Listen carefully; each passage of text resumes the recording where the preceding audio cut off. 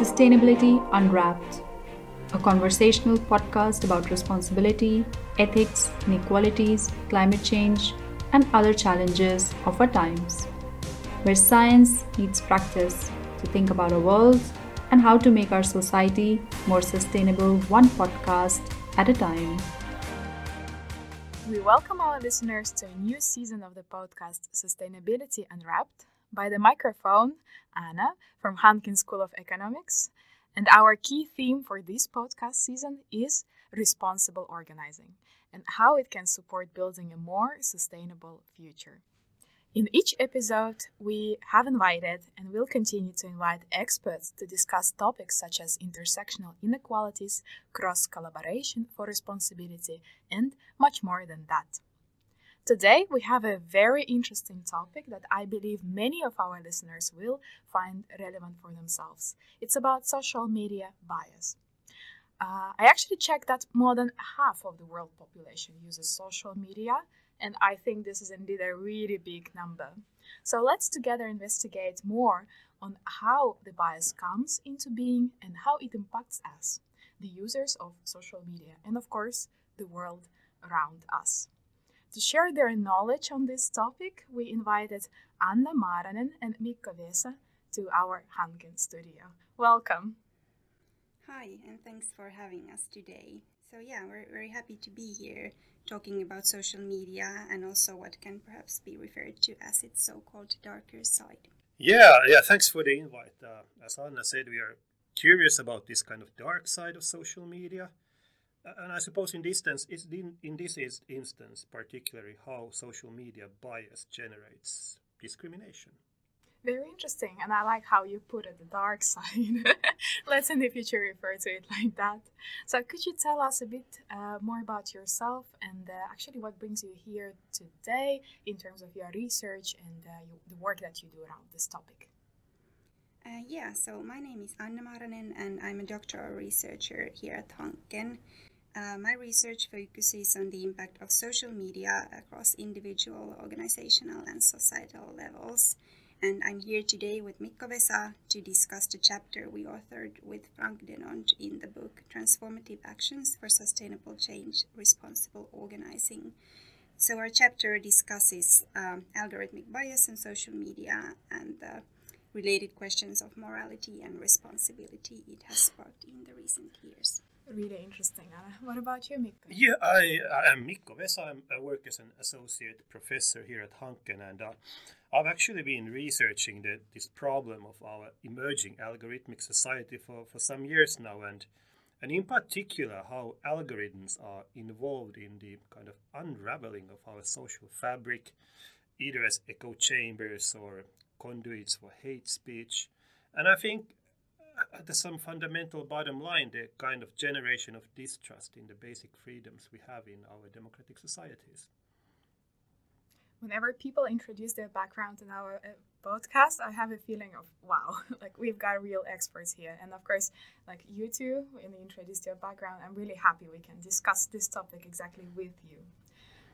When I was preparing for this episode, I thought that, what kind of social media user I am, and I couldn't come to a better conclusion than just a basic social media user. I must say these days I've been trying and successfully trying to reduce my time spent with social media, and we can of course discuss that. But if I go for social media, I usually explore Instagram or, for example, LinkedIn. So these types of social media are easier to relate for me because I know how they kind of work and what's the functionality of them. Facebook, quite rarely. I think it's now going back in the days, but still sometimes. So perhaps Instagram is the place where I can be stuck, or it's like my guilty pleasure to go and check the feed over there. And it would be interesting to know what kind of social media users you are. So could you tell more about, if you would have to explain your social media user profile, what could it be? Yeah, well, what you said actually sounds a lot like how I use social media too, or at least how I use it on my free time. So I really kind of just try and keep up to date on my professional channels like LinkedIn but I also do scroll my Instagram feed multiple times a day. Yes, I know that. It's very easy to kind of get stuck on that loop. And then the kind of old school YouTube beauty community really is my guilty pleasure when it comes to social media. But I'm not that active on many of the other platforms. So I really think that there are just so many of them these days that you really need to choose, because otherwise you will get too stuck on the loop.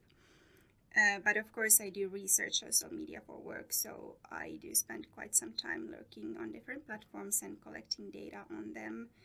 And it's really interesting to kind of try and get this outside perspective on what goes on in social media, although quite challenging as well, because algorithms do make sure that my kind of research encounters with social media data are always somewhat personalized too. And this is actually what made me interested in social media bias in the first place. And if I think about myself, I guess I was a pretty enthusiastic early adapter, but it was a long time ago.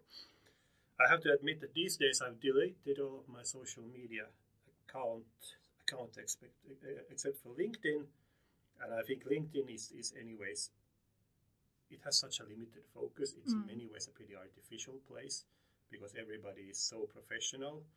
So you get a kind of a very plastic understanding of the world when you follow it, but at the same time it can be useful for disseminating certain forms of knowledge at times.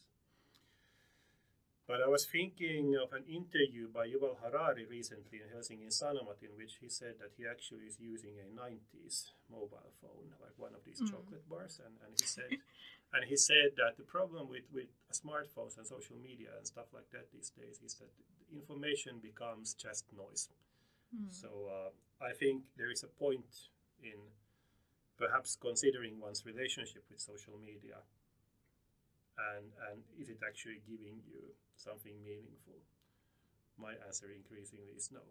Yeah, and I feel you. I can definitely agree with this part about the noise. Like, it feels like it's always there hanging in the background. So at some point I can feel like I even becoming blind to that. Like, I want to just kind of get rid of that noise on the background. But it seems like we are also quite, with Anna, we are more like similar profiles. But I think like deep inside, I'm also moving to Mikko's perspective on the social media, because I do feel like I want to maybe limit or at some point go away from social media.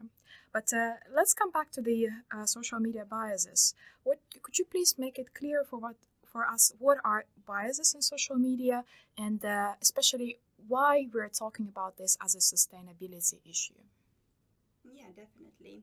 So, like I mentioned, I have become much more aware of how social media platforms actually operate when studying these spaces, and there are definitely some elements to it which are a bit alarming, and bias definitely is perhaps one of the biggest ones of these alarming elements. So basically, in a nutshell, social media platforms largely operate on artificial intelligence or algorithms, which are these decision-making technologies that run in the background of each platform. So algorithms basically collect and process user data, so things like clicks and searches as well as biographical data, and then use it to predict users' future interests. So based on this processing, they then decide on what to show and not to show to the users. So essentially, interaction between users and content, as well as access to and visibility of that content, are orchestrated by these algorithmic tools. So examples of these are Facebook timelines, Instagram feeds, and TikTok recommendations, and basically just everything that makes up your personalized social media experience. Yeah, that's right. I mean, so if you think about it from a sort of wider perspective, then these algorithms in social media, they curate what we see, so to speak. They impact on everything from how your search results look like, to what kind of advertisement you're shown while you scroll through these platforms. And this curation is not without consequences, and most importantly, it can be biased. What we mean with bias here is that algorithms can produce systematically skewed and unfair outcomes. For example, by customizing users' interactions with content and with other users, social media algorithms tend to steer people toward content that they likely will enjoy, or that comes from people who are similar to them, at least based on how the algorithm sees it. So in that sense, you could say that we are stuck in a comfort bubble constantly. We always get that which is very easy to choose. So your entire media diet becomes one huge chain of Big Macs in that sense. And the consequence of this is that people get trapped in echo chambers, filter bubbles, and these are really difficult to break out of. So in that sense, you could say that algorithms kind of raise barriers to accessing content and encountering other people that are outside one's own historical trajectory, and to learn about views that are alternative to one's own. So algorithmic bias can not only cause skewed outcomes, but it can at times even cause unfair and clearly discriminatory outcomes by, for example, systematically hiding certain content, like job ads, from groups like the groups that we assume would not be relevant for the ad, such as women or minorities. I really like how you put it, the chain of Big Macs and the social media diet. So that's exactly how I would refer to it. So you might have been asked this question a few times. I would guess when people know that you are researching the social media, but maybe I direct that question more to Anna, because Mikko said that he's now limiting his use of social media. Anna, would you say, since you have researched this area, how your personal level of awareness and how you look at the content in the social media has changed? Yeah, so unlike Mikko, I still am there on the socials, but of course it has impacted the way I use them or the way I perceive them. So yeah, like I said, I have become much more aware of the fact that whatever I basically see or get recommended online is not at all random, but in fact it's very much calculated based on the digital footprint I keep leaving through the clicks I make there. So when I, for example, see an ad, I do often kind of think about why exactly it is shown to me. And very often I can track it down to, for example, my search history. So for example, if I've been looking for a dress, and I've been writing that in my search box, I know that I will be bombarded by these dress ads in different platforms for a while. So this is where I think algorithms kind of work as intended. But where it gets a bit more problematic is when I'm recommended or shown something based on things other than my kind of direct click history. So for example, I think an experience a lot of young females share is being really bombarded with these pregnancy and ovulation test advertisements on YouTube videos and basically everywhere. And when I know that I've not searched for these kind of things or related products, and they still keep popping up on my feed, I kind of know that there is something more complicated going on in there. And this is exactly the side of algorithms we discuss in our chapter. Yeah, and those ads can be very embarrassing sometimes. Yeah, especially when you get exposed to the larger audience, like when you show someone a video or something and you get those really embarrassing ads. At least I feel that way sometimes. Yeah, I've had that happen to me when I've been lecturing and showing YouTube videos, and then they keep popping up. So. I feel too. Yeah. Well, both Mika and Anna, you talked about technical side of the data processing and algorithms. So is that the case? So that's the biases are created as a result of data processing? Well, in a way, the answer is yes. So algorithmic decision making is, of course, all about data processing. So then algorithmic bias as well does emerge in and through these processes. But the picture definitely is larger than that, as the technology does not exist or operate by itself, but there is always human agency behind it. And it is the way in which that particular human agency kind of enters into and becomes a part of the algorithmic decision-making process, which then sparks, or which can spark bias in the first place. But maybe Mikko can explain this in a bit more detail. Yeah, I mean, it's a bit like this, that algorithms are basically fed with or collect various data inputs from social media users. You know, your daily interactions, what you upload in your profiles, and they then decide on how to act based on this data. Bias can emerge at two moments in this process technically. Firstly, it can emerge during the collection and selection of historical user data. And here bias emerges through the assumption that this particular user data is somehow representative and can explain something accurate and meaningful about the users based on their likes and clicks and other traces that they leave behind. It also comes with the assumption that your historical behavior would somehow accurately predict what you want to do in the future, which is also a bit of a problematic idea. Secondly, bias can emerge during the processing of the data in basically a pattern matching calculus, because most of the things that we understand at profiling, it's actually just technically a cluster analysis. Here, bias emerges through the assumption that similarities in user data reflect similarities within the user group. And of course, neither of these two assumptions is fault-proof, and both of them are inherently human-originated.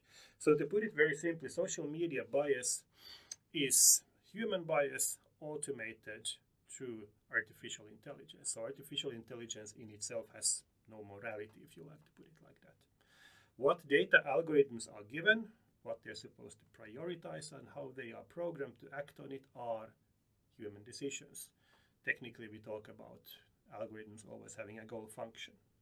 So basically, social media algorithm replicates the same human assumptions we have, which can and often are faulty and biased, and then they circulate around the vast social media space and systematically operate on those assumptions. And the meta problem that emerges out of this often is that because it's automated, because it's algorithmic, we start to believe it wouldn't have a human bias, but it actually always has.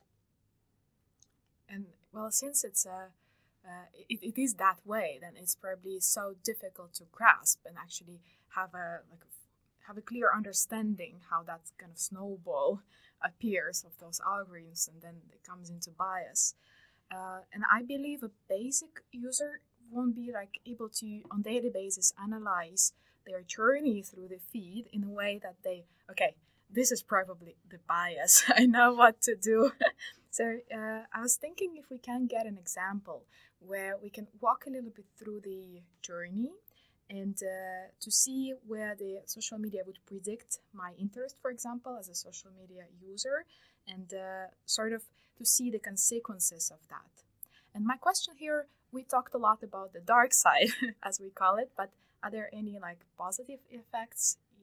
Yeah, of course. So you're absolutely right that's exactly what it is that's so tricky about algorithms, because they are very difficult to grasp just because they are so kind of built into the operating logic of social media platforms, and they're not made visible or explicitly explained to individual users like you and I. So because everyone can mostly see their own social media feeds, it's also very difficult to kind of compare them to those of others and understand how they might differ. So what I think is always the easiest way to kind of explain what it means in practice is through examples. So perhaps the kind of simplest way to understand algorithmic decision making is through the tracking of clicks and searches. So for instance, when I write down black dress in my search bar, or visit profiles or sites that are selling black dresses, the algorithm kind of then makes note of my online movements and assumes I want to see more black dresses. And this can of course be a very good thing, as the algorithm is most likely right based on those movements, and it makes my search for the dress easier by providing me options. But there are of course other sides to this. So of course making consumption this easy and even kind of pushing towards consumption this way might not be ecologically sustainable. And then the other example I shared shows the kind of what I think is even more complex about algorithmic decision making. So when I'm shown an ad for example, a pregnancy test, even though I haven't searched for one, it kind of indicates that the algorithm has used some other cues on why I might be interested in seeing that particular ad. And these can be, for example, some pieces of biodata or biographical data based on my social media profiles. So biodata refers to so-called factual data of a user, such as age, nationality, and gender. But of course, there are two things here that can result in biased outcomes.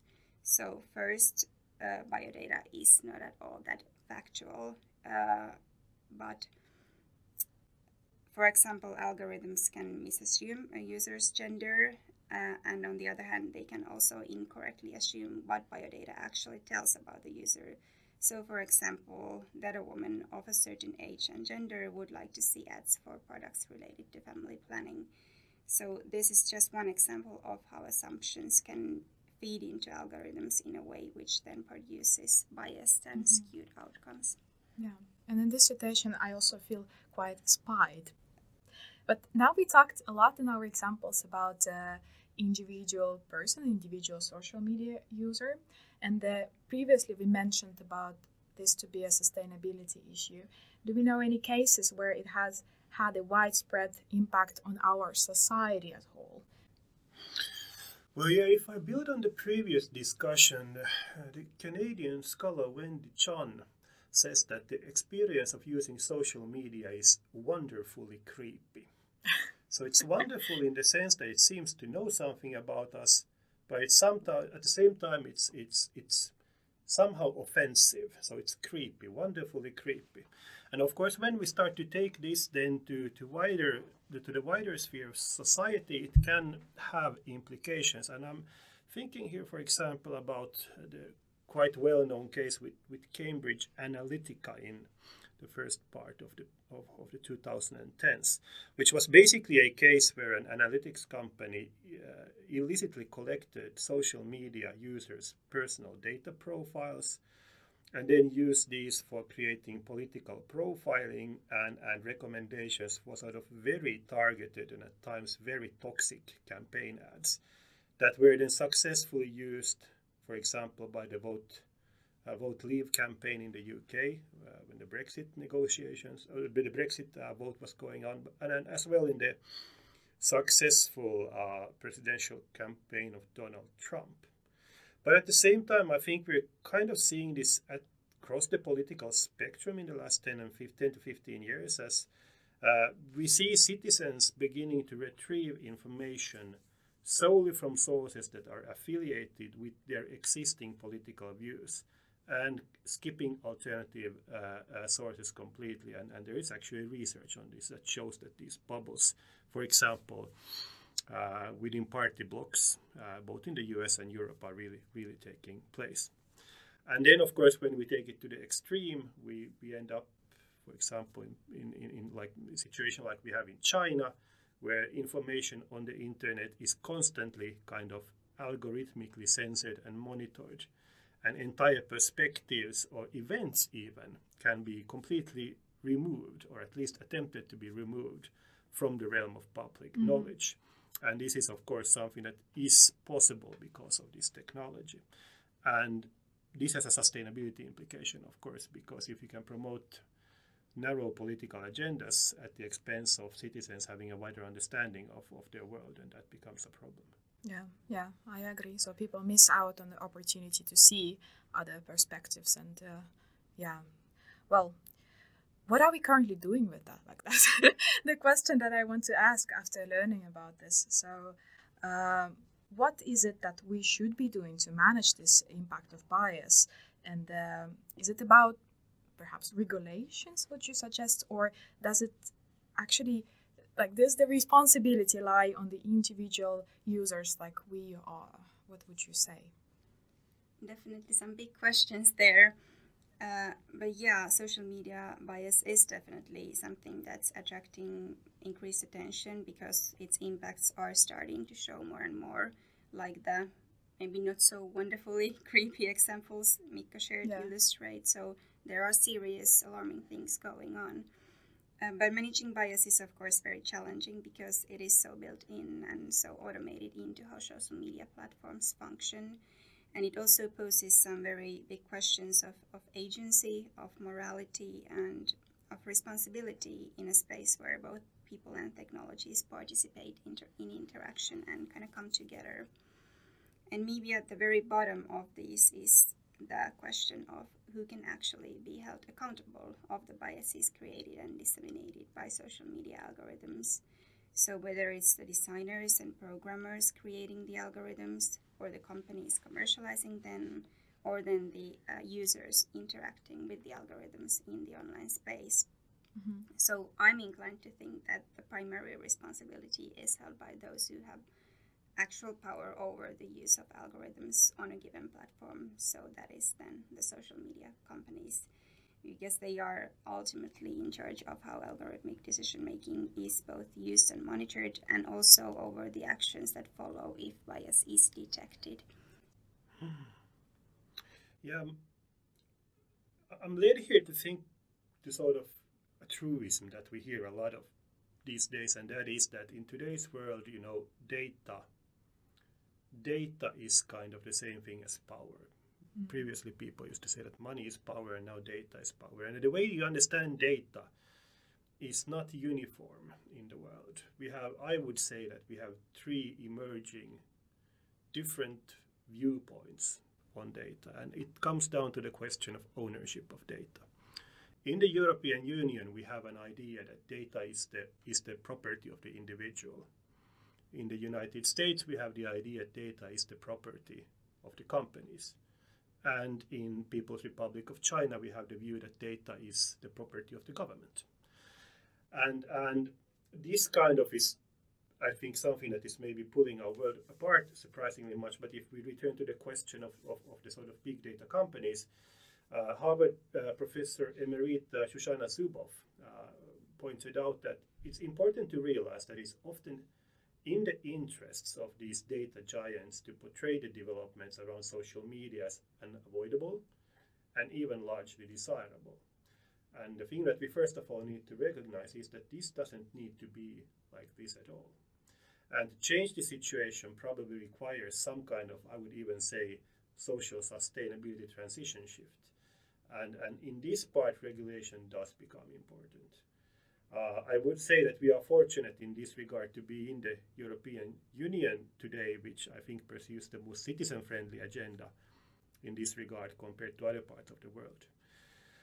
But when we think about it on an individual level, I think it's good to remember it's insufficient to demand a transparency of data. There is so much data that transparency doesn't help. So what we should demand is rather an understandability of use, so that we as human beings can understand what is being done to us with our data. So that in that regard, we should always demand the ownership of data. And if that is not given to us, I think we should actively try to harass anybody who tries to profile us. So, for example, if you start to get ads that are completely ridiculous, you have succeeded. I'm getting there, but I laugh at my ads because they're so misplaced.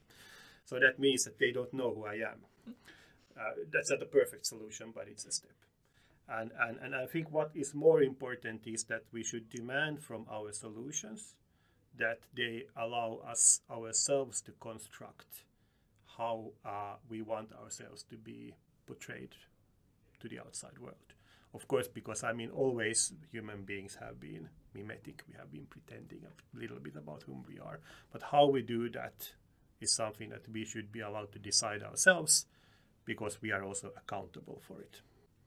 Wow, this has been extremely interesting. And I actually want to bring it back to our listeners. What would you recommend that they could take away from this?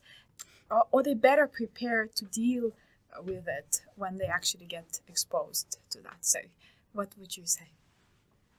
Yeah, so awareness, I think that is kind of key from an individual user's perspective.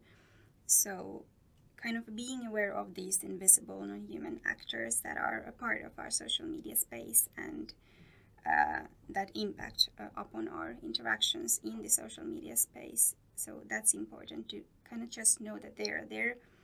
And I think just basically navigating social media and understanding why it looks like it does for you is much easier when you know that there is this logic to how it operates, and that logic is based on continuous tracking of what you and others do online. So then you can a bit better be prepared, or you can know a bit better of the potential content and filter bubbles you might be trapped into. But of course, it is very difficult for an individual user to break out of those, or even impossible. But of course, I do think that the awareness of social media algorithms should not only be users' responsibility at all, but it's something that needs to be promoted on a societal level, because social media spaces in general are so central in the contemporary world as sites for both business and just for fun as well. I think it's essential to make sure that there is not only equal access to, but also kind of comprehension and literacy of these spaces and their features such as algorithms. So I think knowledge of algorithmic social media logic and its both opportunities and also its challenges should be made a part of basically any kind of digital media literacy initiative there is.